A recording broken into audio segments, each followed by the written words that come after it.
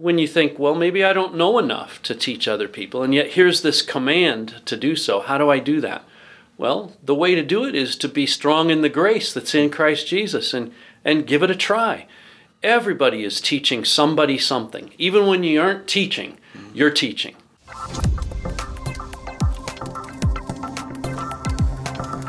Hello, friends. I'm here with the senior pastor of East White Oak Bible Church. That's Scott Burkle. My name's Craig Whitaker.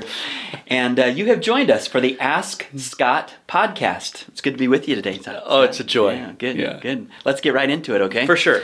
You are in 2 Timothy chapter 2, the first few verses of that chapter this week. And it made a great outline, didn't it? Yeah. I mean, there's just this head paragraph in verses 1 and 2, and then these three illustrations that follow up. Of course, 2 Timothy is a letter from the Apostle Paul to Timothy, and something that we know about Timothy is that he was inclined toward being a little afraid, being timid. Paul addresses that at other points. Yep. But here he's encouraging Timothy to be strengthened by what he says, the grace that is in Christ Jesus. Mm-hmm. How is it that the grace that is in Christ Jesus strengthens me when I'm afraid or timid? Yeah. You know, the chapter 1, verses 8 to 12 was talking about being bold. So you're exactly right that Paul's addressing something that is probably more characteristic of Timothy's personality more than his theology. But Paul brings theology to bear upon our personalities. And here he says to be strengthened by the grace that is in Christ Jesus. Other translations say be strong in the grace that is in Christ Jesus. I'm not sure there's a distinction there, but it'd be worth meditating on what it means to be strengthened by or be strong in. I think that the point is that you need to reflect upon the grace that Christ Jesus has poured out on us to save us and to equip us to live a life that pleases Him. And the more we think about His grace in our lives, the less we think about how circumstances could affect us or how other people could attack us or whatever, that when we're overwhelmed by that grace, like we sang yesterday in our service, where we said, your grace still amazes me, to constantly be aware of that grace. Now, it's true that this impacts other areas that are addressed here in 2 Timothy 2. For example, when he tells us to teach others, there are a lot of people that are very fearful of teaching because they've maybe never taught before. Maybe they don't feel like they know enough. They always look at other teachers and they seem like they know what they're doing. I'm not going to do that. Right. And so when you think, well, maybe I don't know enough to teach other people, and yet here's this command to do so. How do I do that? Well, the way to do it is to be strong in the grace that's in Christ Jesus and give it a try. Everybody is teaching somebody something. Even when you aren't teaching, you're teaching. Right? And so I think what Paul's saying is simply be more deliberate about it. And the equipping, of course, is for us to always keep in mind the grace that's in Christ. Yeah, that's good. One of the tasks that Paul calls Timothy to do is make disciples, Yep. And that involves teaching. And the person that Paul says Timothy ought to be looking for to make a disciple of is somebody who is faithful. Yep. And I think sometimes when we think of identifying somebody that we're going to disciple, we're looking for somebody who is maybe sharp or, articulate or has a lot of potential, whatever that might be. And I don't think the first thing that comes to our mind is somebody who's faithful. Yes. What would it be to find somebody that is faithful? How would you know if they were faithful? Yeah. So Dan Spader with Sun Life Ministries years ago described this as he was always looking for fat people. And the word fat was an acronym: faithful, available, and teachable. I think a big key, and just an initial one, is for us to think about people who actually show up. So let's say, for example, that you're wanting to pour your life into someone and you schedule a time to get together, and yet they don't show up. And you do it again and they don't show up again. And you do it again and they don't show up again. At some point, you're going to say, you know what? I can't invest my life in a person who's not being faithful, at least even to show up.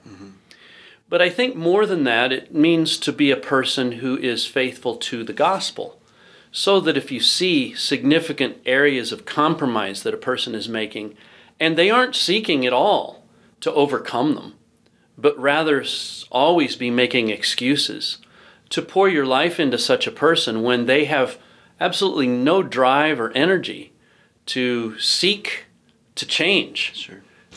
could be a person that you need to rethink your investment. Yeah. But I think that when you see someone who is eager to learn, who shows up, wants to hear what you have to say, even when they may be some hard things, that's a kind of person that you'd say, wow, I want to give more of my life to that person. Yeah. Of course, Paul is a male, and he's writing to a male in Timothy, and Yes. he encourages him to find other faithful males. Yes. The illustration that he uses of discipleship are sort of male-ish, Sure. Soldier, athlete, farmer. Yeah. It sounds like a very male activity. Let's talk about female discipleship. Yeah. Do males have a role in female discipleship? Is Yeah. female discipleship different than male discipleship? Yeah, those are all really great questions. Part of the challenge that we have, I think, a small part of the reason why Paul is very male-oriented here is that women will more naturally go this direction than men do. And if you look at, for example, take any church's men's ministry versus women's ministry, and you will see that there's much more natural discipleship things that happen and are planned by women than by men. I'm not too worried, frankly, that women are going to fail to disciple as much as I am worried of men failing to disciple one another. So it may be that Paul is kind of hitting on something that is intrinsic to maleness. However, I think that those illustrations he's giving are because he's writing to an individual who is male. And so you're going to have those kinds of reflections. It does not mean that there is no such thing as women's discipleship, or that they shouldn't be in accordance with the kinds of things that Paul is describing should be true in Paul's advocacy of discipleship, that it ought to be with the commitment of a soldier, the commitment to live according to the rules of an athlete, the commitment of being a hardworking farmer. Those things apply across genders, and I don't think he's trying to make a gender distinction here, even as he uses some specific examples that may incline you to think more male.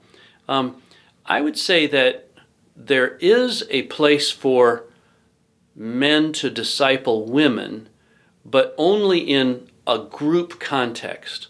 I think that when we get into individual discipleship, we need to be very cautious of the dynamics that go on there relationally. Because as you are working toward God, one thing that happens is you move in closeness toward one another, and that can lead to temptations that you ought not to bridge those kinds of barriers. Yeah. And the engagement, I think, in discipleship from men to women should be of a more public nature, so that individual discipleship should be happening on a same gender basis, I would say. Yeah. One of the examples that Paul uses as being a good discipler is somebody who is a soldier. Mm-hmm. And that soldiers ought not get entangled in civilian pursuits. Yeah. And one of the examples that you used on Sunday as an entanglement would be politics. Yeah. If you're someone that is sensing that they may in fact be entangled in politics, how would one self-assess whether that is a civilian pursuit that has entangled them? Yeah. You know, part of the reason why I shared what I did there is I'm talking to myself as well. And I think that one way that I test that is, how am I spending my time, and what is it that I'm getting agitated about? What is it that's motivating me? What's frustrating me? And as I look at the political landscape, it becomes increasingly frustrating. As I look at the opportunities for discipleship, that gets increasingly motivating. And I think that I just wanted to offer that to other people as well. I wasn't in any way trying to say that there's a one-size-fits-all answer for the Christian and engagement in politics. There are some fine Christians, and we want them to be, involved in the political process, engaged in running for office and all that sort of thing. But for every Christian, their higher priority should always be the advance of the gospel, making Christ known, discipling others. Mm-hmm. Yeah. At the end of this little section, Paul gives an encouragement to Timothy to think about these things. Yeah. And you suggested that there's not enough think time in the life of the Christian. Yeah. So for those who hear you preach week after week, how would you suggest we spend think time after we've heard you preach? Yeah. One way would be that we're more aware of what's been taught more immediately after the event. After that, our retention starts to drop off, so that by the next day, we're at about 50% of retention, and by a couple of days later, we're at 30% retention.